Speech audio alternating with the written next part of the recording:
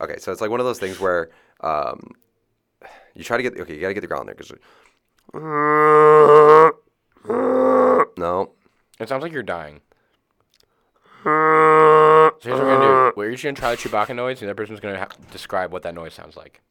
So right now, you did not sound like Chewbacca. You sound like you are in significant pain, and that you should be put down. Okay. All right, you go. I can't. You sound like a fish is trying to play the saxophone.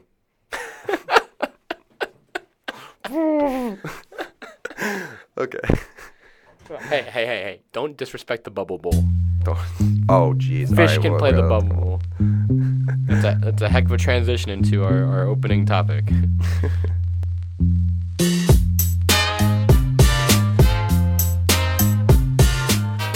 Hello, everybody. Welcome in to the Melting Pot podcast, episode 12, which coincidentally is the number of the greatest quarterback of all time in the NFL. I want to throw up. Stop. I'm glad we did the Chewbacca noises because that's exactly how I feel right now. About you mentioning Tom Brady. Sorry you guys had to listen to those Chewbacca noises. I'm not sorry. That was great. I'm gonna work on it. I'm gonna go home. I'm gonna workshop it. I'm gonna listen to myself, watch some tape. Yeah, it's gonna be great. Get better. But I will get better. It's been a pretty great week. I don't know if you've had a great week, but I've had a great week because the Patriots won the Super Bowl again. Excuse me. I'm throwing up over here. So, I hope I broke my mic for the sixth time in 17 years. Not terrible, so to speak. So great. They had the parade yesterday, and then they went to the Bruins game and they dropped the puck.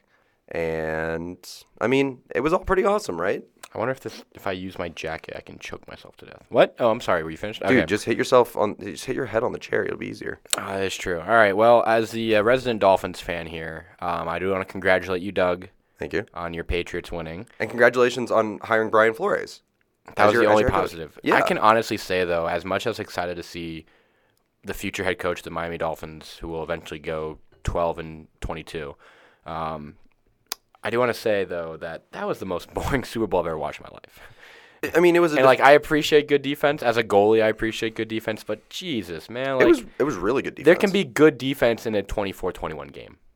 I guess so. But it was a punt fest. But the MVP for the Rams, they won, was going to be their punter. Well, that's what was unexciting about it, is there was very few turnovers, except Brady threw an interception on the first play.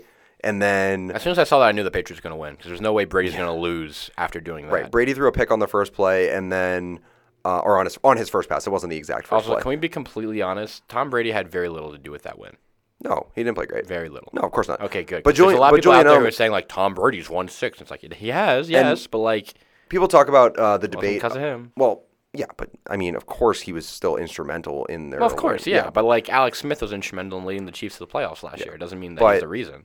But what I will say is people who were talking about, I agree that I think one of the defensive players should win MVP. Either Dante Hightower or Stephon Gilmore should have won MVP. And this is coming from one of the biggest Julian Edelman homers of all time. I fucking love Julian Edelman. And he played a great game. He was definitely their best offensive player, but it was a defensive game. And the game was won by the defense. They absolutely stifled the Rams. I'm not a big Julian Edelman guy, but 2 reasons I wanted him to win the MVP was, one, just because apparently he's the first Jewish MVP. Yep, first Jewish MVP. Which is awesome. True. Because, awesome. L'chaim, Jewish athletes. But also just because I wanted to hear what he'd say, because I don't think I've ever heard that man take credit for anything. He literally just rubs up on Tom Brady. Julian, you had 100 catches for 2,000 yards in this one game alone. What are your thoughts? Oh, Tom was throwing the ball really well today. It's like, all right, but anyway. Julian. I agree with you. It should have been a defensive player. It should have, but that's okay. You know what? Julian carried the offense. We got some Jewish athletes up in here. Yeah, Jewish MVP. I love it. We're both Jewish. I know no one can tell. It's very difficult. Oh, you mean the last name is Weiss and Greenberg? Sounds more like a law firm than a podcast. No kidding. But one thing about the Super Bowl too that obviously was the commercials. Big commercials. The best of the night, in my mind, unarguably. Some people will say arguably, but I say unarguably. You should say arguably because there is an argument. Okay, fine. Yeah, arguably. That's true. I guess. The point is it's arguable. All right. All right. So arguably the best commercial of the night was the Bud Light Game of Thrones mashup, which it was so brilliant because it was so unexpected. I'm crying tears over here. Oh my God, tears over here. That was incredible. It was so unexpected, but it was so perfect and so well done. And I saw afterwards that apparently the people behind Game of Thrones marketing were insistent that the Bud Knight had to die. They were like, well, couldn't they just like injure him? They're like, no, we have to kill him. Like, we have to kill the Bud Knight. And they're like, upset. okay. They killed off the Bud Knight, man. I don't even like Bud Light. Bud Light's terrible. But, like, those commercials are funny. Dilly Dilly and all that. And now Bud Knight's dead. I think the rest of Dilly Dilly is still alive. I just think the Bud Knight's dead. In canon. R.I.P. Yeah. R.I.P. I personally thought the NFL 100 commercial, that was genius. Which was very cool. I really liked that as well. Read the behind-the-scenes story of how they put that together. It's incredible. I mean, think about it. They had all these athletes, most of whom were still playing. Yeah, true. Including Brady. Brady was in that one. Yeah, they flew Baker Mayfield to New England to do the little bit between Mayfield and Brady. They went down to Orlando during the Pro Bowl for that bit between Mahomes and Russ Wilson. Like, they had to go all over the place for this, and they've made it look really right. They made it look seamless. That was a lot of fun. That's pretty cool, and they got a bunch of old guys playing in there too. The best part to me was the behind the scenes of Larry Zonka, who's former Miami Dolphins great, on the only let me clear my throat, the only team to win the Super Bowl undefeated, the perfect team. Anyway, that's cool. Anyway, it's the only thing I have, Doug. It's all I can hold on to. Mm-hmm. The best part was the behind the scenes like blooper of Larry Zonka trying to open a bottle of champagne. He's like, I can't open this mother, and it just cuts off. It was great. That's funny. Anyway, things we should also cut off is this segment and get into some hockey. Hey, shout out to my segues are always on point. Or refuse any other schools of thought. Yeah, let's talk some hockey. So. It is trade season, big Let's time. Get into some snapshots. What we got? So it is trade season, big time. We're coming up on the deadline, so all the trades are starting to happen. I do want to point out really quickly, if you're on Twitter and a trade breaks, make sure that the person breaking that trade has that blue check mark. It is silly season. You will see parody accounts trying to break fake trades. Don't get bamboozled. Do not fall for it like that. Yeah. What was that thing with the Flyers blogger? Like fell for something. I remember that a while ago. I don't know. But anyhow, so the biggest trade in my mind so far has been the trade that sent Jake Muzzin to the Maple Leafs for a couple of draft picks and a couple of prospects, or was it just one draft pick? It was a player, a prospect, the rights to a prospect, and a first-round pick. Yeah, a first-round pick, which honestly was a pretty good haul for the Kings too. At least won it. I think. Right. I mean, I think the Leafs value. I think the Leafs won the hindsight. Yeah. I think the Leafs won the trade, but I still think it was a pretty decent haul for the Kings, especially because they're in full rebuild mode at this point, so they just need all the assets they can get. But man, was this a great trade for the Leafs? This was such a good trade, and you've already seen it starting to pay dividends. You know, Muzzin had 2 points in his third game with the Leafs the other night. It was the last piece that they really needed, and you see this every year. You see, like, I say they could still use another piece, but it's they could. That was the piece that they needed the most. That was the most important piece for them. The blue line was garbage without him. Right, a really solid two-way defenseman, and Muzzin is really just fits the bill for them. And really good in the offensive zone too, which helps that right. offense. Well, that's what I'm saying. Definitely didn't need the help, but it gets it. So. Right, like a guy who can play really good shutdown defense, but can also play the other way. Man, what a great pickup for the Leafs. And it sucks for both of us as Bruins and Lightning fans, respectively, that like the one weakness for Toronto. Right, like the Leafs just covered their one weakness, and that makes them such a threat in the East now. Man, it is wow. But what I will say is, as much as the Leafs are a healthy rival for both of us, I'm kind of happy in a way to see them. Like, to see Toronto come back to its former glory, in a sense. No. I mean, a little bit. Toronto can never win a cup, and I will not cry. I mean, it's not like me with the Yankees or like the Canadians. Like, I'm so pissed that the Canadians are actually decent this year, like, and they're ahead of the Bruins in the standings right now. Yeah, but shout out to the Canadians for doing well. Well, no, but Thomas Tata. But that's the thing is, it's Max just like Domi. I can at least appreciate the Leafs coming back to their former glory. I think it'd be funny if the Leafs are consistently good with Matthews and Marner and all those guys, but never win the cup. Just because there's so many good teams that have had that. Like remember the Canucks? Like the Sedins deserved a cup. No. Yeah. Nope. Anywho, or like the Kings with Wayne Gretzky. Or like this next team, the Nashville Predators, who've been good the last few seasons and have not yet put it together to win their first Stanley Cup. They made 2 trades today. Brian Boyle coming over from New Jersey in exchange for a second-round draft pick.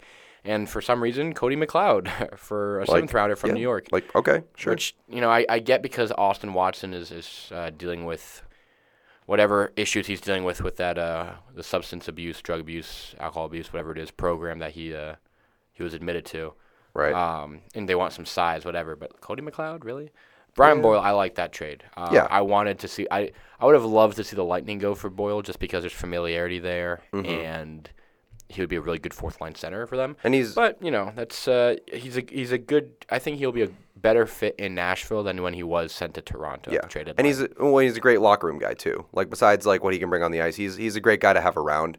And especially when you're going into a stretch playoff run, like you need veterans who have been there before, and can do it and know what they're doing.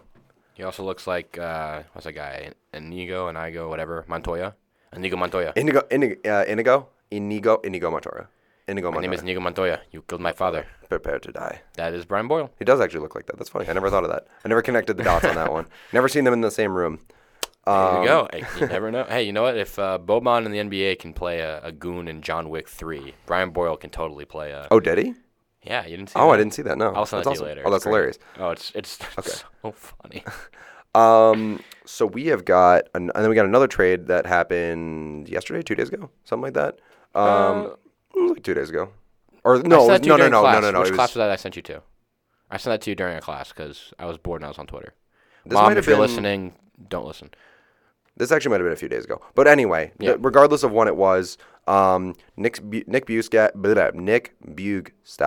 There you go. And what's McCann's first name? Is that Jared McCann? Jared McCann? I think it's Jared McCann. Jared McCann went over to the Pittsburgh Penguins in exchange for Derek Brassard and Riley Sheahan and some picks. I mean, kind of a good trade for both sides. I mean, I don't know. Like I think Brassard gets swapped before the trade deadline. Yeah, well, that's what everyone seems to think. And, he doesn't have the most inviting contract in the whole world. So, we'll see. Yeah, I mean, we'll see. But good for Florida to pick up some picks. Bugstad, it would be cool to see Bugstad kind of like, perhaps live up to his potential. People say he's one of the more skilled guys in the whole league. Well, maybe not the whole league, but he's a very skilled player. He's one of the more skilled big bodies. He's 6'7". Right, exactly. And I wonder where he's going to kind of fit in. Yeah. I wonder where he's listed on their depth chart right now. Like who he's playing with. You look that up. I'm gonna look that up. Speaking of big bodies, Jamie Oleksiak sent back to Dallas, and basically this trade is hilarious. Oh my god! So long story short, Dallas drafted Oleksiak, traded him to Pittsburgh, and now Pittsburgh's traded him back to Dallas for the exact same return. So it's almost like that trade never happened. But Pittsburgh borrowed him for a cup run, maybe 2. Yep. So he got at least 1 cup, if not 2. It was just 1, wasn't it? Wasn't it? I thought it was just last year. I thought it was just 1. Wait, was it just last year? Maybe he didn't even get a cup. No, I don't even think he got a cup with them. I think he was just with them last year. I'm gonna look that up. But what I just looked up, and this is very interesting actually. So on rotowire.com, shout out rotowire.com, one of my employers, they have the Penguins depth chart listed right now. They have Nick Bugstad on the first line with Jake Gensel and Sidney Crosby. So that could be very productive for him. I could see that line doing really, really good things. I don't know if it's going to stick. And it also could change around once Gino comes back. Yeah, he didn't win the cup. No, he didn't. Yeah, he was just with them last year. My bad, Jamie. My bad. But I love this idea of this first line of Gensel, Crosby, and Bugstad. That could be very, very productive. We shall see. We shall see. Speaking of productive first lines, Nino Niederreiter was sent a long time ago. Not that long. Yeah, I think we already talked about this one. Yeah, but he went to Carolina from Minnesota. We talked about it a bit. But he's been very, very successful in Carolina. I do want to mention to all teams out there, if you have a player or a prospect whose value is depreciating, it's going down, selling low on a player or prospect might not be in your best interest because Minnesota sold low on Nino Niederreiter, who has turned out to be exactly what the Hurricanes needed. Yeah. The Hurricanes sold low on Jeff Skinner, who's exactly what the Buffalo Sabres needed. Stop selling low on guys. If you want to give up on them, fine, but whatever. I always look at it this way. Steve Yzerman was a genius for trading Corey Conacher. Everyone in Tampa was pissed. The league made fun of Steve Yzerman because Corey Conacher was this up-and-coming young stud. They traded him for Ben Bishop, who no one had even – people had heard of him. But he was one of 3 goalies in Ottawa with Robin Lehner and Craig Anderson. And in hindsight, that trade was really good. Sell high. Don't sell low. Yeah. It's like stocks. It's not that – It is difficult, but like, whatever. Just enough of bad players. Exactly. Good players, what we need. Well, first of all, before we go to that, I don't think we mentioned this at the top of the show, but we have an interview today. We do. Yeah, we didn't mention this at the start of the show. So we have an interview today. I'm sure you might have already seen it in the title, but Emily Kaplan of ESPN, we have her on today. We had a really nice conversation with her.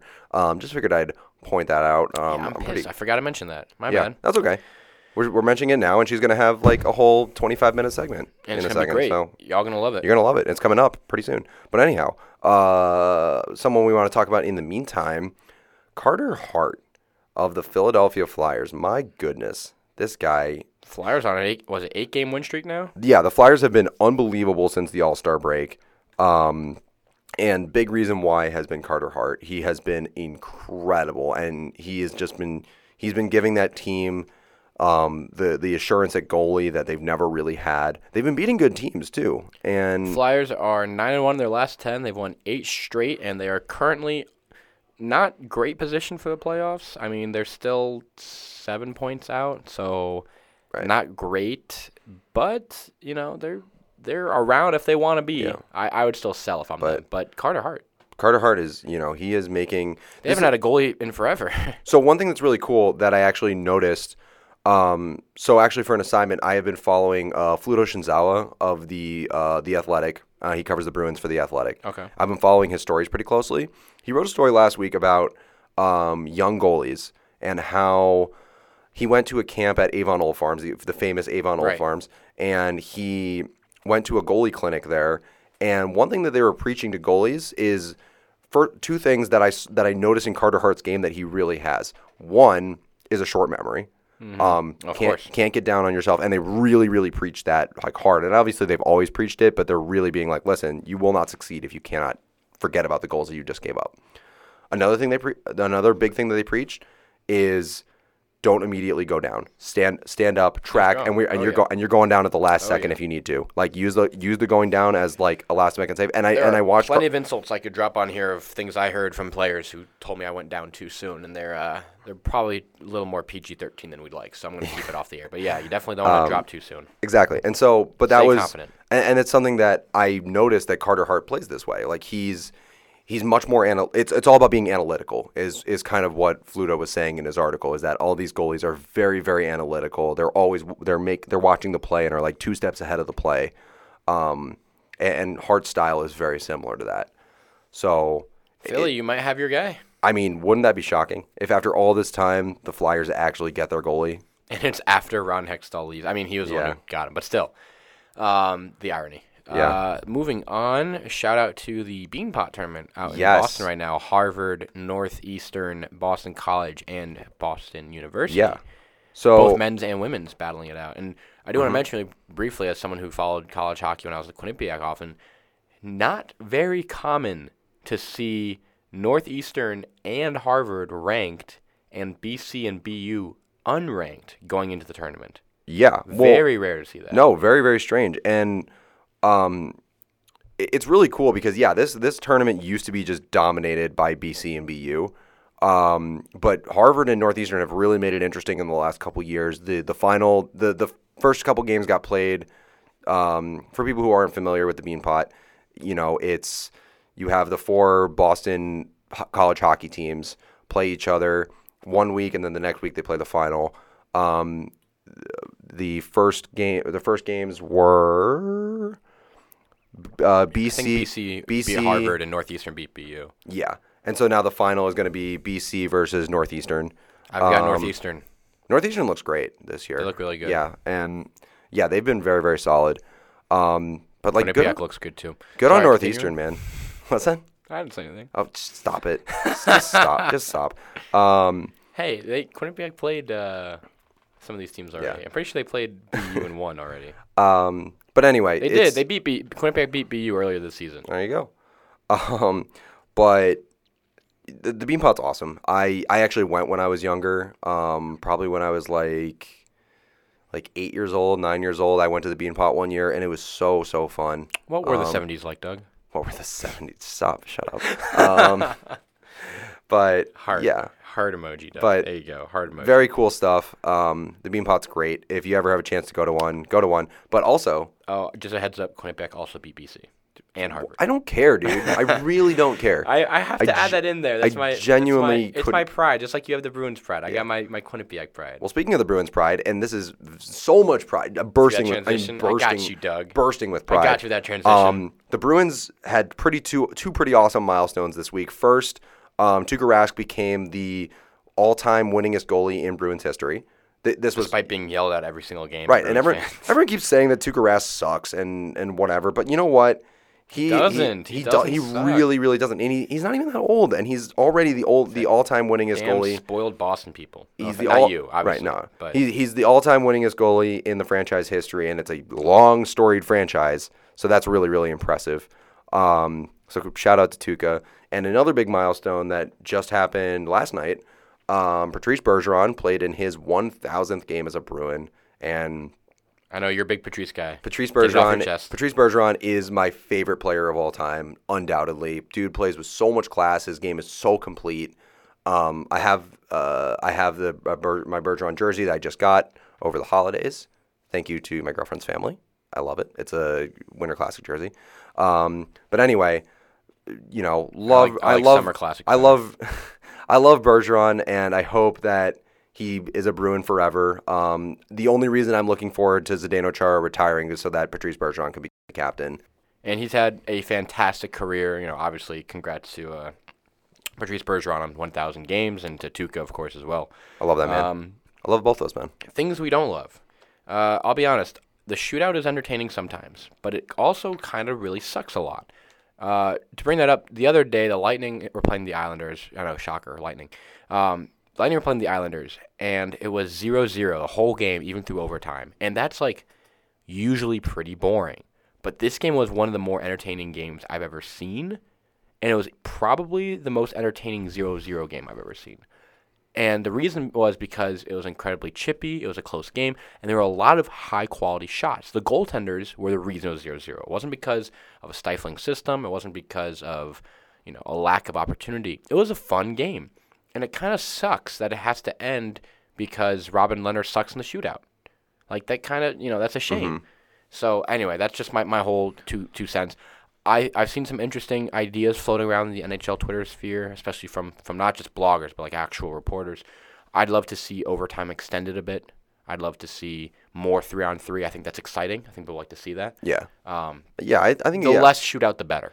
Yeah, I think maybe extend the overtime period to the 3-on-3 overtime period instead of having so you have fewer shootouts. I wouldn't be opposed to that at all. Let's keep sliding around now. The West wildcard's a mess. Let's just be completely honest here. The team in place for the second wildcard right now is Vancouver, who is at 500 at 24-24. I guess 24-24 is 6, so technically they're under 500 if you want to get specific. They have a negative 12 goal differential. They're 4-4-2 in their last 10. In no world any other year would a team with 54 points in 54 games be on pace for a playoff spot. No. Right. Because the last few years, if you didn't have, like, there's teams that had 90. There's teams that had 100. Wasn't there a team that had 100 points that missed plus? No, maybe not. But it was like they missed division spot. They got the wild card. But there's teams that are in the 90s, high 90s, missing playoffs. So why now is there a team that's on pace for 82 or around 82? I think it's indicative of a couple things. One is that, first of all, it kind of shows the disparity between the East and the West. Whereas, like, there are definitely 3 teams that are certifiably out of it already in the East, between the Red Wings, the Devils, and the Senators. And the Panthers basically out, and the Rangers probably won't make it either. But it still feels like the Blackhawks still have a chance. You know, the Ducks still have a chance, but not the way they're playing. Oilers probably not. It's weird because, like, we're all gloom and doom about the Ducks and the Blackhawks and the Oilers and the Coyotes and how the Avalanche are falling and yet apart. They still somehow have a chance. And all of those teams are within 3 points wild card. Right. That's nuts to me. And there's not. It's just because it seems like there's a lot of parity, and it's not very top heavy in the West.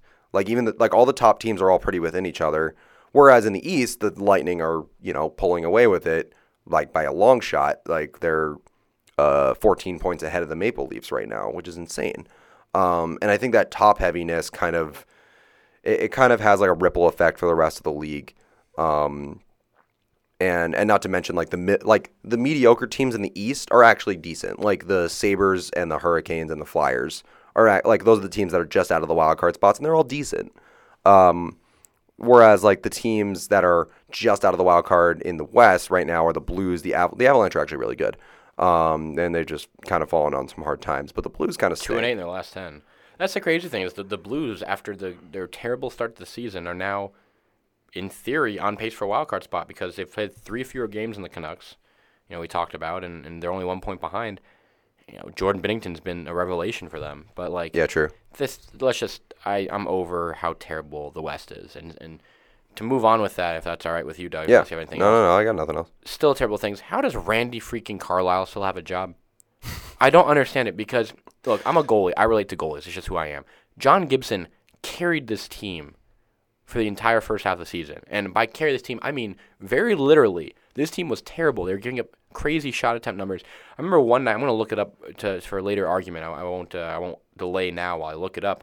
But they get outshot on a nightly basis by dozens of shots. And it's crazy to me how they would still win games. And now finally, Gibson's like, all right, guys, I need a break. And he's mortal. And now they're getting blown out. They're 2-7-1 in their last 10. They've lost 5 in a row. Look at their last few losses. It's been the most abysmal thing I've ever seen in my life, and it makes me want to like cry for Ducks fans, but mostly for John Gibson because Randy Carlyle clearly has no idea what he's doing. They lost 4-1 to Montreal on Tuesday, 6-1 to Toronto on Monday, 9-3 to Winnipeg on Saturday. Add that up really quick. What do you get? 19 goals to 5. 19 to 5 in the last 3 games. Gibson needs help. And Randy Carlyle, for some reason, has the backing of ownership of the GM. Well, no you know idea what? And we talk about this with Emily a little bit. The Ducks are just playing that old, slow style of hockey, not very skilled, and that's just not the way that this league is trending right now. Like they've got a couple of young, skilled players, but overall, they just don't play that way. I mean, when your captain is Ryan Getzlaf, like Ryan Getzlaf's great, but he's a big body, like old school type of player, and that's just not going to cut it in the league these days. So the thing I found, just to continue that, this was earlier in the season. I still remember this. The Stars were playing the Ducks, and it was for some reason it was 4-3 Stars. It was only 4-3 Stars after 2 periods. After 2 periods, this was a shot total. Ducks 13 shots in 2 periods. Stars had 44 in 2 periods. John Gibson gave up 4 goals on 44 shots in 2 periods. Let the man he went storming down the tunnel the other day. I don't blame him. Don't blame him at all. Right. I'd be sick of this. I would be very, very sick of this. Yeah. Speaking of things that we're sick of, I'm sick of people bashing the Hurricanes for their post-game celebrations. Well, I don't get that one at all because it's like, yeah, I mean, one thing we've seen in sports in general is that people want to see these guys have fun. And we talk about this all the time, but like people want to see these guys like they're playing a game. For the love of God, like they're just playing a game that kids play. Like, why not let these guys act like kids sometimes? Have a little fun with it. It kills me a bit, and I talked about this in my newsletter. Shout out, shameless plug. Mm-hmm. But this was my rant of the week, and it was because it all started with an original tweet that came out from a guy that I really love in Justin Bourne, aka JT Bourne on Twitter, and he tweeted out, quote, "Obviously it changes nothing, and it's fun, all caps fun. I just can't imagine, personally, being a player with serious designs on a cup, sitting in a team meeting where a guy suggests we do a duck, duck, goose celebration if we win the hockey match, and being like, yes, we're on track," end quote. So, and I get that. Mm-hmm. I get where it's coming from, but, like, it doesn't fucking matter. Right. It doesn't. Right. Like, you don't think these guys, some of these guys are playing Fortnite. Some of these guys are out getting... Look at, the thing that I always come back to, the Stanley Cup champion Lightning back in 2004 under John Tortorella. They talk about how they were out getting plastered every night. Like, they come into practice hungover. Like, your concern is duck, duck, goose? Are you kidding? Yeah. Come on. These are hockey players. One thing that was also pretty cool about this whole saga, well, I don't know about cool, but whatever it was, when the Flames were in town, Elias Lindholm came back in, playing his first game back there. And when they showed him up on the big screen a few times, he got booed. Then, when they won the game, he was like he was doing that skull clap. He was doing the skull clap, like chirping them. You know what? That's great. Awesome. It's provocative, and you know what? And he takes that celebration that they're doing, and he turns it right back on them, and that's great. And the thing is, and like I said, I talked about this before, but like the thing is, hockey is fourth among the major four in the U.S. No doubt. It's easily the fourth. Yeah. But it's not doing anything to change that. Like, hockey culture seems to embrace the fact that, like, look, either you like our sport or you don't, and we're not going to go and change your mind. And that bothers me a lot. It's like, people don't like hockey, and a lot of hockey fans will say that and be like, oh, well, you're lost. Hockey's the best sport. Instead of like, oh, let me show you why. Let me show you why hockey's great. Or let me. So, like, for example, the things that I like about the NBA, I don't watch NBA games. But I know a lot of what goes on in the NBA because they do a great job of marketing all this stuff. Yeah. And because NBA players do a great job of marketing all this stuff. So, marketing themselves. Personal brands for NBA players. You see a lot of NBA player names because they do a great job of marketing themselves. You see NBA Twitter is the best sports Twitter out there. It took over during Super Bowl week because of all these Anthony Davis rumors. Yeah. I don't even care where he goes, but I was paying attention for some dumb reason. Right. So, and the other side of the shoe with this is in North Carolina is not Canada. We cannot treat every team like they're the same because they're not. The Hurricanes, their attendance isn't the best. It's not terrible, but it's not the best. So they're doing a great job of marketing themselves as fun, entertaining for everyone in Raleigh, North Carolina, by being a place you want to go, a place you want to see. If a team's contending, it's easy. It's easy to, market that. But a team's doing 500 like the Hurricanes, embrace the fun. I love what they're doing. Hockey culture needs to just get over itself. I agree, 100%. With that, let's take it to our interview. This was something that was fun. Let's take let's take it to our interview with Emily Kaplan. We had a great conversation with her.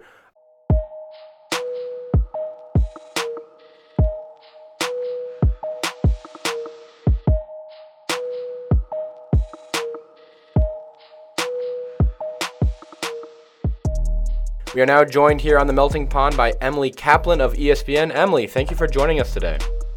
It's really my pleasure, guys. How are you? Doing well.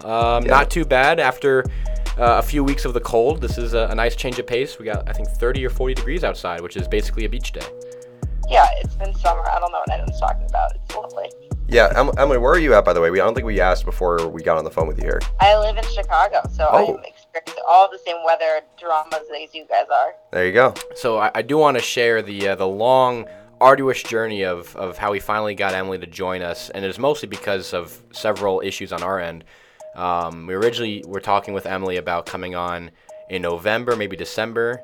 That's when I came down with my nice deathly illness, which was a lot of fun. So we pushed it to the end of December, which was apparently winter break. We didn't realize. So that got pushed again until eventually we got all the way along to last week when the Chicago winter storm decided to postpone things with a little bit of a freeze. So, Emily, we are finally here, and like I said, we are very happy to have you on. I just feel a lot of pressure to be a good guest. It's been a long way. I'm sure it's worth it. We do want to ask, what has been your journey so far? Obviously, you're at ESPN right now. You're working hockey, a job that a lot of people would die for. But how did you get to this point in your career? Yeah, well, I was a total weirdo. When I was 6 years old, I decided I knew exactly what I wanted to do, and that was be a sports journalist. And so I literally picked my college, which was Penn State, because they were the first school that had a specific sports journalism school within their College of Communications. So I went there. I made a bunch of connections. I was there at an interesting time. It was during the Jerry Sandusky scandal. So there's a lot of journalists, parachuting in. I worked for the Associated Press. It was a great experience, as twisted as that is. And through that, I got an internship at Sports Illustrated, and I kind of just made sure that they wouldn't let me leave when that internship was over. So kept extending, and finally they hired me full-time, but it was for football. So I covered football for Sports Illustrated, specifically at the MMQB, which is Peter King's micro website, and it was great. I think, my one thing I always tell students is just try to make yourself invaluable and, just do the little things. So from anything from staying up late to transcribing Peter King's interviews with Tom Brady, like literally at 4 a.m. and sending them to me from Montana, to being able to report my own stories. I really got a taste of it all. And then, ESPN called, probably this time 2 years ago now, which is wild, just to talk about a football job. and they brought me in for an interview, and I didn't hear back from them. And unfortunately, in that time, they did have their series of layoffs, including just getting rid of, what the current hockey staff was for a very long time. And they called me back and they said, look, we don't have a football job we think you would take, but you did mention hockey a few times in your interview. Like, would you be interested in this? This is our biggest job, and it's a little bit of a change for you, but we want to reimagine our coverage, and we think you'd be perfect. And to be honest, and I know the long-winded answer, hockey is a sport I grew up on. I'm a middle child. I always thought my dad hated me. It's how we bonded growing up, because I'd watch Rangers games with him. And so it was kind of a dream job. If you asked me if I was little what I wanted to do, it'd probably be to cover hockey. So I saw it as a cool opportunity. So I do want to ask, you were a Rangers fan growing up then? Yeah, I grew up in New Jersey, but my dad's a New Yorker. So he also was a journalist. He was a sports editor for the Daily News, and his best work ever was credentialing himself for Game 7 in '94. Ah, very slick. Yeah, it's a pretty good thing to be at. Yeah. Especially in hindsight of history. That's not a bad game to be around. No. So, at ESPN recently, you had a story that blew up. You talked about players and their inability to find correctly fitting pants. How did you come across this story? I love the story. I thought first of all, it's an unbelievable story, and I'm just interested how you came across this. Yeah, so I think it really began. I think it was the draft last year. You always think of just different questions to ask guys, and we asked a bunch of prospects. If you could have one endorsement, what would it be? And a lot of the guys being, 18-year-old males who like fashion and sports said Lululemon. And one of our editors kind of jokingly said, well, is that because jeans won't fit over their butts? And hockey butt is a thing that if you ask anyone who's around hockey knows the term. It is talked about, it's kind of laughed about, it's part of the vernacular, but one thing that I like to think I do a little bit differently is sometimes ask the obvious questions or the unusual ones that I think people who sometimes have been around the sport forever just assume it's already been written or assume people have talked about. So I literally decided to ask guys, I phrased it exactly like this. Hockey players are notorious for having thick lower halves. Have you ever had problems buying pants? And I think you find with hockey players, with their personalities, is when they don't want to talk about something, that's usually when you'll get the quick cliche. They'll, just kind of clam up or give you one sentence. When they do want to talk about something, they flood it out. And I think there was two guys that kind of gave me a brush-off answer. Every single other one, from Connor McDavid to Jonathan Toews, guys that usually you wouldn't expect to open up about this, their first response was, oh my God, all the time. So it was pretty fun to go with that when they were all excited about it too. I can tell you from personal experience growing up as a hockey player, I am not Patrick Waugh or any other famous goalie, and not even anywhere close. I want to make that expressly clear. But that was a problem that I had, that a lot of my hockey teammates had in high school, was dealing with pants at our size, and I can't even imagine what hockey players who are actually good at playing hockey have to go through. So I thought that story was great. It reminded me a lot of we had Mark Lazarus on a few weeks ago, and he wrote an article about how often guys have to change out of suits and the whole suits thing. And maybe it's because I'm not a traditionalist in terms of hockey. I love those stories. I think it really shows the human side of these guys, and that's something that a lot of people in sports take for granted, is the human side of these athletes. So I thought we wanted to bring it up for sure, just because love the story, but also was very curious on how you got to that, that idea of, I wonder, why they struggle at this. So I thought that was great. Well, thank you. Yeah, I think one of the reasons that it did take off is because it's relatable, and I think sometimes we like to be reminded that hockey players are just like us. And, so many people reached out to me after that, like you, were like, I've had this issue and I'm not a professional player. Women reached out, and I think dressing room anxiety is just a real thing for a lot of people. It's about self-image, and it touches on a lot of insecurities that we all have. So it's kind of warm knowing that someone like Connor McDavid feels the same way. Yeah, well, I can say that I have a similar but perhaps maybe the opposite issue, because I have trouble buying pants, but it's because my legs are too skinny and everything's just too big on me. You're a tall, lanky guy, Doug. Yeah, I'm just like a beanpole. So this is I actually have the opposite problem. You're a Boston beanpole. But there you go. But you know what? I relate to it either way, and it's nice to see a story like that, and yeah, just to be reminded they're just people. Especially like McDavid saying like, oh, hey, here's this generational hockey talent who's probably the best in the world, like struggling with pants. Like that's great. Yeah. And the way he skates too. I mean, with that speed, he's got to have some real thick thighs. So sliding off of pants. Sliding off the pants. Story. All right, Doug. Getting off of the topic of pants, as as much as I love that story, I do want to ask you a few general hockey talk questions. I'm curious your thoughts on what has been like maybe the most surprising or maybe the most disappointing storyline you've seen from the NHL this season. Oh, that's tough. Honestly, the New York Islanders, I can't get enough of it. I think it's pretty incredible. This entire group banding together, in spite of losing, one of the best players in the NHL. You get a new coach, you get a new GM.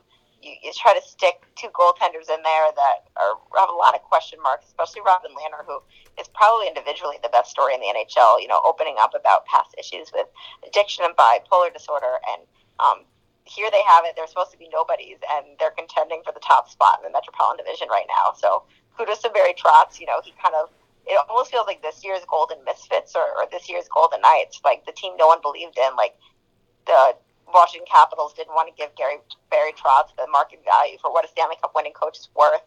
All these players feel like, maybe a little bit abandoned. They don't even have a home to play in. So they're definitely my favorite and most surprising story. Yeah, and I mean, Barry Trotz has got to be the favorite for the Jack Adams right now. I mean, the way he's turned this team around is pretty remarkable. Do you think, I mean, I don't know if you have any insider knowledge on this, but do you think that there's anything specific that Barry Trotz has done with this team that has really caused them to shine the way they have?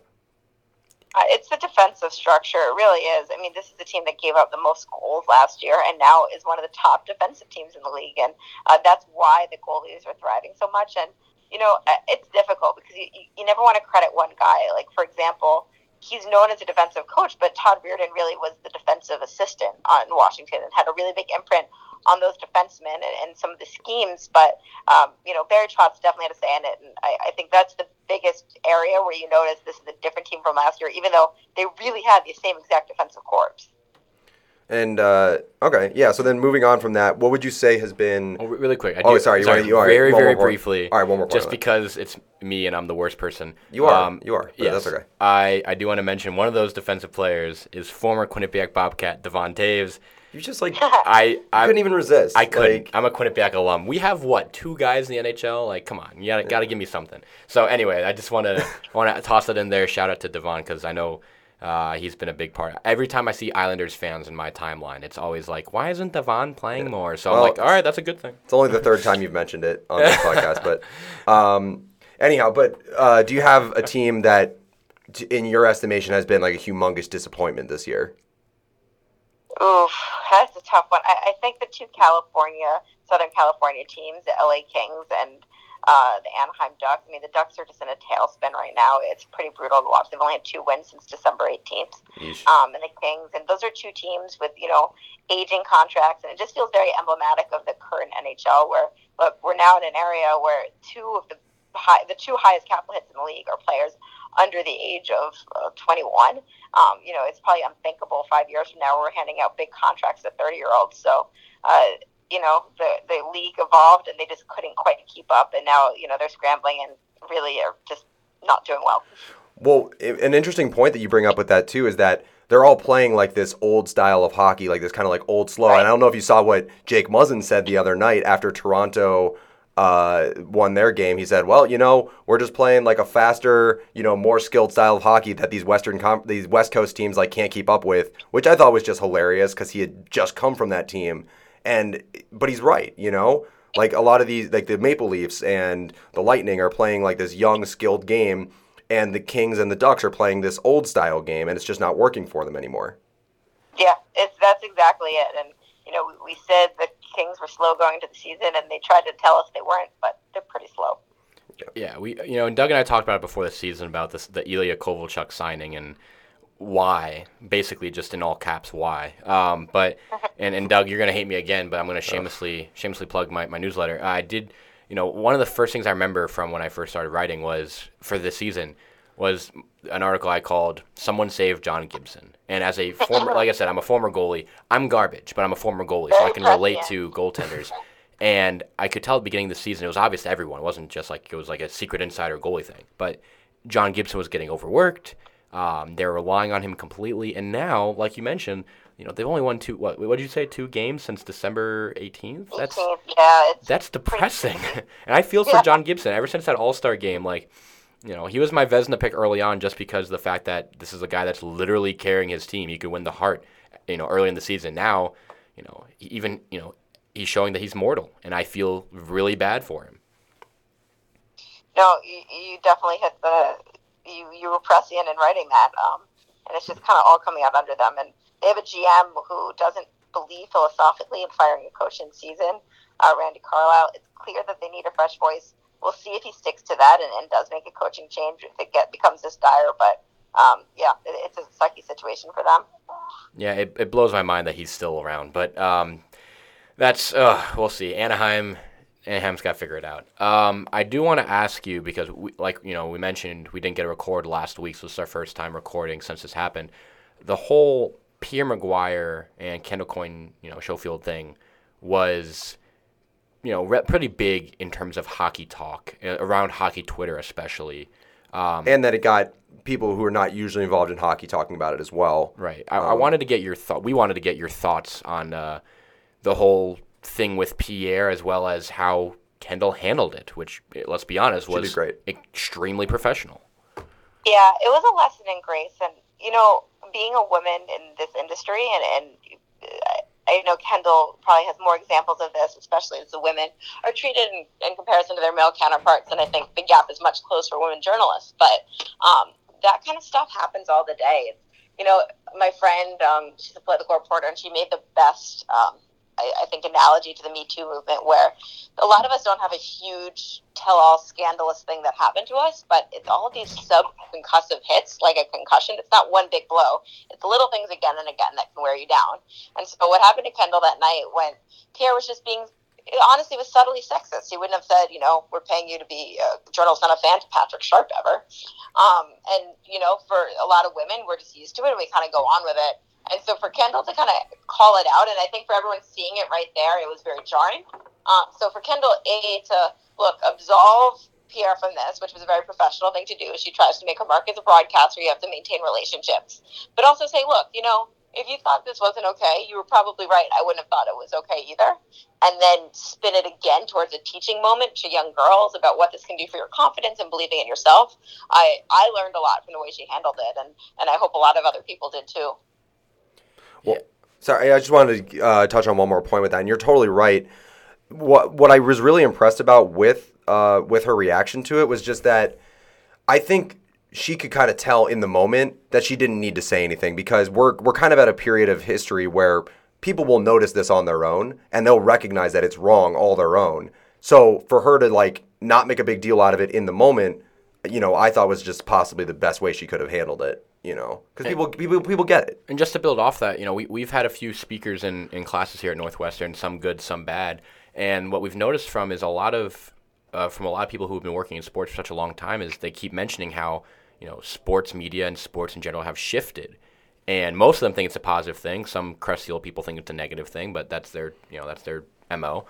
But I don't want to build off of that. I wanted to, the way that you and I connected, Emily, was earlier on for an assignment in a class where we had to talk to, women in sports, and it's something that I'm very passionate about as someone that worked with women's hockey for 3 years at Quinnipiac. So I'm curious, your experience. You mentioned, by the way, that concussion analogy, spot on. Yeah. Oh, absolutely. That was incredible. And now she's a bright lady, my friend. But I'm very curious if there's anything specifically or just in general that has been like those concussive hits to you. Being a woman in sports media, especially now in hockey, in a sport that's very, old school culture. Yeah. Well, first I have to say, it helps to have allies like you guys, and I think there's many more allies out there than there are the old school guys now. And I hate using old school, but it's just kind of, I don't know, the perfect vernacular. And for me, honestly, it's one of those things where I couldn't give you a specific example, but I can tell you, there's times where you talk to an agent or a coach or a player, it's just one little comment they make, and you always have to go and you leave, and you handle it in the moment, and then when you have a chance to process it, and that's almost what I feel like Kendall did too, because in the moment sometimes you don't even realize it. She's just so focused on doing her job at that moment, like she wasn't quite ready for that. And you go home and you're like, what, you said that to a male colleague? That was kind of sexist, or that was kind of ridiculous, or assuming and that you're in this job for certain reasons, or questioning your knowledge in ways that you feel like it wouldn't be for a male. So for me, that's been my experiences mostly. I just want to reiterate that women have been in the locker room since the 1970s. Most guys, almost every guy I deal with now, besides a few coaches, have had women interviewing them for their entire career. So it's very much, they're used to it and they treat it professionally. But there are a few that don't treat it professionally, and those are the ones that do stick with you. And that's something that, just to build off from my own experience, I grew up in Tampa, a place that is growing significantly in hockey, but obviously is not a traditional market. And there weren't really any female hockey players or teams to really look at. And so, I understood that perspective at the time of why other people thought so, incredibly stupid about, certain ways and certain stereotypes. And then I get up to Quinnipiac and I get assigned to the women's hockey team, and it opens up my mind in a lot of ways. And so I can honestly say right now that I can count on two hands of 10 people that I would love to hold a conversation with that I've met before in terms of hockey. And at least 5, a majority of them would probably be, women in hockey that I've met. And a lot of people probably don't realize how smart a lot of these players are. Like Kendall Coyne, for example. I met her at the Chicago Sports Summit a few months ago, and that was, it was awesome. That was a great experience. She's very smart. I'd be excited to see what she can do with NBC and on air, just because that's a very knowledgeable individual. Yeah, it's great that they gave her that exposure now, and she can keep building on it, because it's all about getting reps. Yeah, and I'm excited to see what she does as well. So we're gonna start wrapping things up here. But before that, we want to do a little game that we like to play with all of our guests. It's our favorite. This is our favorite game. I'm ready for it. All right. So this game is called somewhere between McIndoe and Laz, right? Yeah. So I think the leader in the clubhouse right now is Brady Trentonero. Yep. Who is the Twitter GIF master, NHL GIF master. Mm-hmm.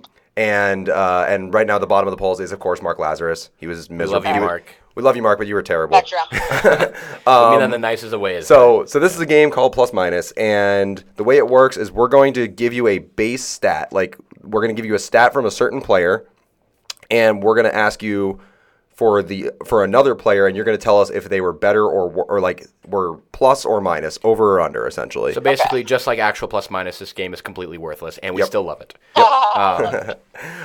So the base player that we're going to give you. Patrick Kane is 6th. Or I wasn't supposed to say that. Patrick Kane. That's not even the right number. So. Oh, was it? Never mind. It wasn't the right number. You're reading terribly. Patrick Kane has 906 points in his career. He is one of the great American players to ever play. So we are going to give you American players, and you're going to have to tell us if they have more points or fewer points than Patrick Kane. And the number is again, the number is 906. Okay. All right, you ready? Ready. Okay. I think I get it. Yeah. Okay. So we'll give you a name, and you just tell us is that person's stat higher? Is that their total points, are they higher or are they lower? Cool. So the first one we'll give you an all-time great American hockey player, Chris Chelios. Lower. No. He played for a very long time. Higher. Is that your final answer? So I'll make sure. Higher. That is correct. 1 for Oh. 1. Chris Chelios has 948 points all time. That is third among American defensemen. How many did you say he had? 948. Oh, I just made it. Yeah. These are all within about 100. Except for we make this game pretty difficult. So we get them pretty close. We're not good people. All right, next one we're gonna give you Keith Tkachuk. Tkachuk. I know Keith is up there. He's higher. Correct. That is correct. Correct. Keith Tkachuk has 1,065 points all time. Ooh. Yeah, so by a pretty decent margin on that one. All right, next one is a close one, so we'll see if you can get it. Tony Amonte. Oh, I just did 2 higher, so I'm gonna go lower. That is correct. Whoa! You've got our mindset on lockdown. Tony Amonte has 900 on the dot. So there was no scientific reasoning for me there. just barely under though. Yeah. So without this season that Kane's having right now, which is stupid good, it would be it'd still be higher, but that's okay. All right. Last one we're gonna give you, Pat LaFontaine. Oof. He definitely didn't play as well. I'll go higher. Wow. That is correct. Yeah? 4 for 4. Pat LaFontaine, 1,013. Can I quit now? Yeah, that's all we got. You went shoot. Yeah, you went 4 for 4. 4-0. Oh my god. Yeah. This is like the game they play at Blackhawks games when it's like the cards and it's the jersey number. Oh yeah, I've seen that. Yeah. That was, you are now at the very top of the leaderboard, 4-0 and plus minus. You are basically, who's a good plus minus? Patrice Bergeron? Yeah, Patrice Bergeron. Let's go with that. the Boston kid wants Patrice Bergeron. Shocker. Right now. We figured American skaters would go well. I should have slid a Ranger in there. I wasn't sure of your original fandom, but Brian Leach, that would have been an obvious hire. But there's some good ones in there. Others American-wise for goal scoring. Yeah, we got to work on that, America. Listen up, America. Yeah. It's time to work on that. Get the Rangers, Jack Hughes, okay? Yeah. Oh yeah. Jack Hughes is. Oh boy, just that'll be what the rest of the league needs. If Jack Hughes goes to the Rangers, it's going to be a mess. Oh man.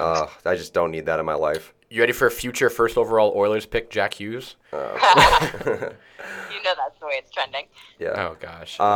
All right, so we're just about ready to wrap up here, but we like to give we have 2 more orders of business. First order of business is we like to use the last little bit to give you some plug time. So anything you're working on right now that you really want to plug, or anything you've had recently that you want to plug, the floor is yours. Oh, well, thank you. Yeah, I would just honestly, ESPN.com/NHL and read the work that Greg Wyshynski and I are doing. Like I kind of alluded to earlier, we're doing hockey in a little bit of a different way. We're covering it maybe different than you've seen, and I know ESPN gets a bad rap that we don't cover hockey, but that's just on TV. We just don't have the rights. Online, we're doing as great of a job, I think, as we can. So do that. Listen to our podcast, ESPN on Ice, and that's all I got. Yeah, podcast is always a good one. I do want to ask, what is it like working with Greg? He's great. He seems like such a personality. I think we don't view the world in exactly the same way, and I think that's why it works. He's always looking for the slight conspiracy theory or the drama and everything, and it always cracks me up, and it does make me appreciate, his perspective, and I really do think he has such a good pulse on the fans, and he's been nothing but kind and generous, and he's been doing this a lot longer than I have, so I lean on him a lot. Well, he always, obviously we don't get a personal interaction with him per se, but from what I can tell from Twitter and the occasional verbal spats he gets into, he seems like a really fun character. So hopefully we'll snag him on here one day. But the final thing we do have, we ask every single guest this. You have slightly better odds at it just because we're halfway through the season than, for example, Sean, who had it 2 weeks in. Yep. But we do want to ask, who is your pick to hoist the Stanley Cup this season? Oh, boy. You know what? I've been riding high on the Jets bandwagon since middle of last year, and I'll just keep going. Winnipeg Jets. Winnipeg Jets breaks the Canada drought. Yeah. In all fairness, my pick when Sean hopped on, that's when we all did our first Stanley Cup picks. I had the Jets over the Leafs, and as a Lightning fan, it kills me to see that. It would literally kill me to see the Maple Leafs in the Stanley Cup final. But that pick right now is holding steady. So I'm siding with you on this Jets pick. Also, just because I cannot pick the Lightning, or else I will curse my team forever. So, not something I can do. Yeah. Well, thank you again, Emily. We appreciate having you on. It was a lot of fun. Yeah, thank you guys. It sounds like you guys have a great show, and I'll be sure to listen to future episodes. I really appreciate you having me. Yeah, perfect. Thank you so much for coming on. We had a great time, so hopefully we'll talk to you again soon. Yeah, sounds great. Enjoy the rest of the semester. All right, we will. Weekend.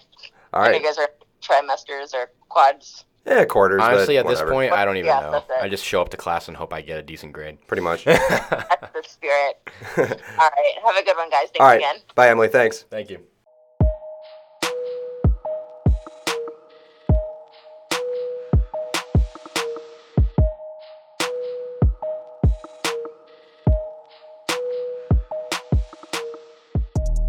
thank you again to Emily Kaplan for coming in. She was so gracious, so awesome, and she is now the leader in the Plus Minus Clubhouse. Oh man, she dominated that. Yeah, that was amazing. It reminded me a lot of when Sean came on and he was trying to mind game all of the plus minuses. Like, this one was higher, so this one must be lower. Except she actually did it well. Like but she was perfect on it. I think she just she kind of psychoanalyzed us, and she actually did a really good job at that. So I don't know, but all credit to her. I had it with Pat LaFontaine. I really did, because he didn't play that all. I thought you did too.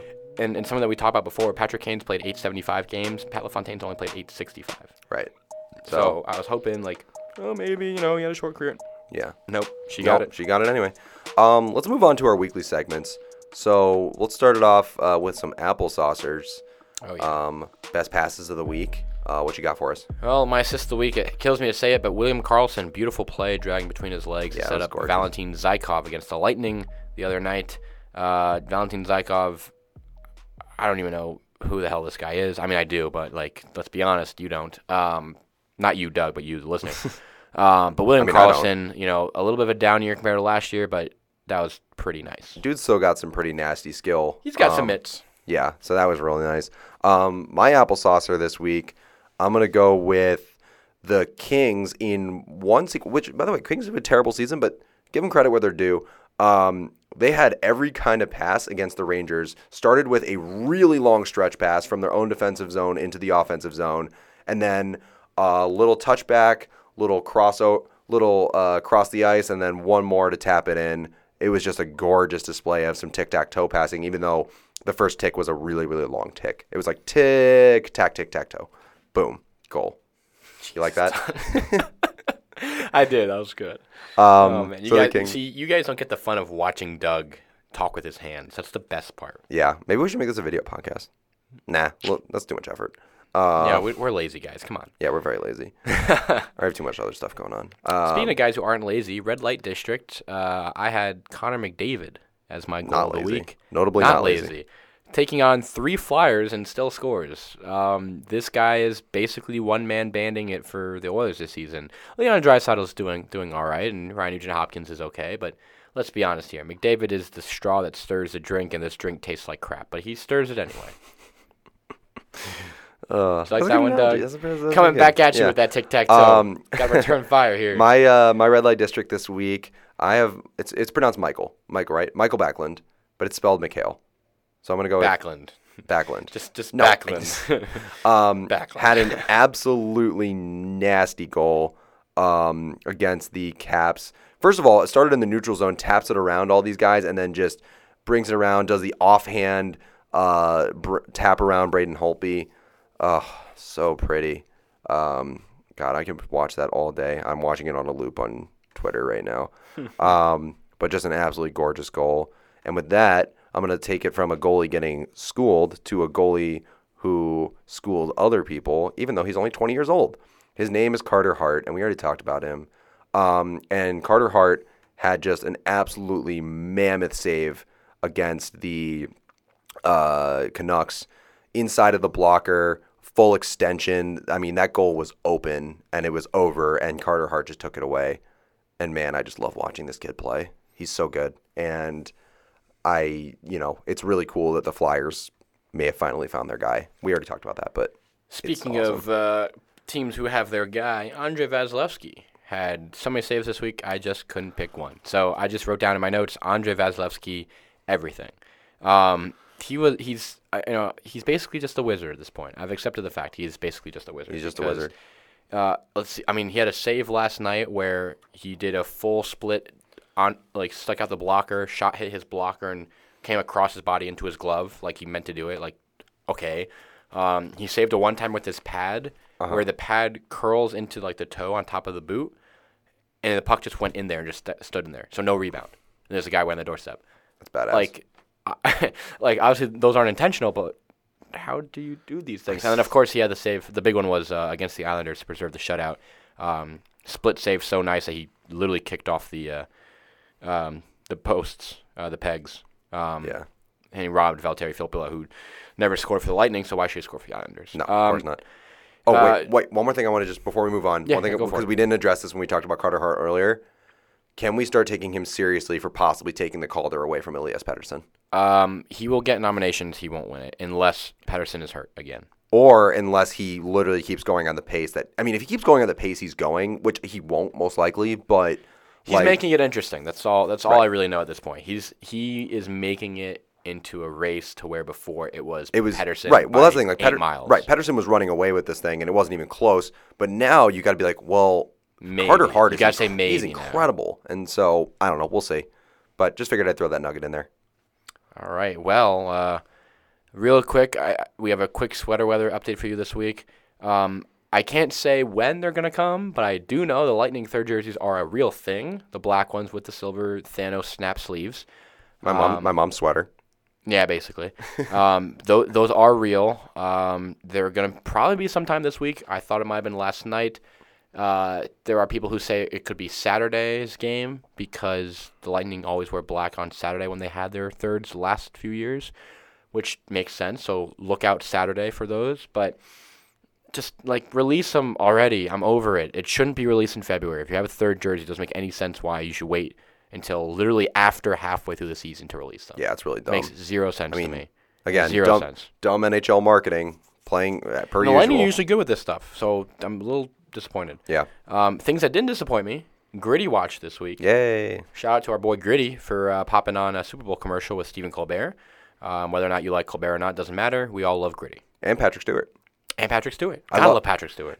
Yo, Patrick Stewart, he's that voice is just one of my favorite thing I ever saw him do was he went on Conan and did an interview where he talked about eating pizza for the first time. And he goes, I didn't eat pizza until I was already a man. Like almost like a Bane voice. I'm not joking. So the next question is, we tried Chewbacca opener. Do we I could do a better try a Patrick Stewart outro? Well, thank you. No, I'm not doing it. But it's not like that British. It's like, all I know is I know him from American Dad most. So I'd be like, Smith, what are you doing? I'm not. Well, that's the thing. He's American in that show, but he is British in real life. But anyway, Gritty is now as big a celebrity as Patrick Stewart. That's what we're getting at. That's the important thing. Ignore all of our terrible, terrible, terrible, terrible, terrible, terrible, terrible, terrible impressions. Yeah. So terrible, you needed a treble of terribles. I think that's all the time we have for today. Thank you guys for joining us. Always a pleasure coming on here, talking with Doug, talking with Emily today was a lot of fun. We didn't get a chance because I forgot to do Spam of the Week. Whatever. My poor baby. But I do want to mention really briefly, right before we started our Emily Kaplan interview, that a spam number called me. I accidentally hung up on Emily. Yeah. I thought it was the other way around. True story. So there's the Spam of the Week. But long story short, thank you guys for listening. We appreciate all of you. For Doug Greenberg, I'm Andrew Weiss. Have a wonderful week. Stay warm. And, yeah, Doug. Watch some hockey. Watch some hockey. Have a good week. Take care, guys. All right, bye.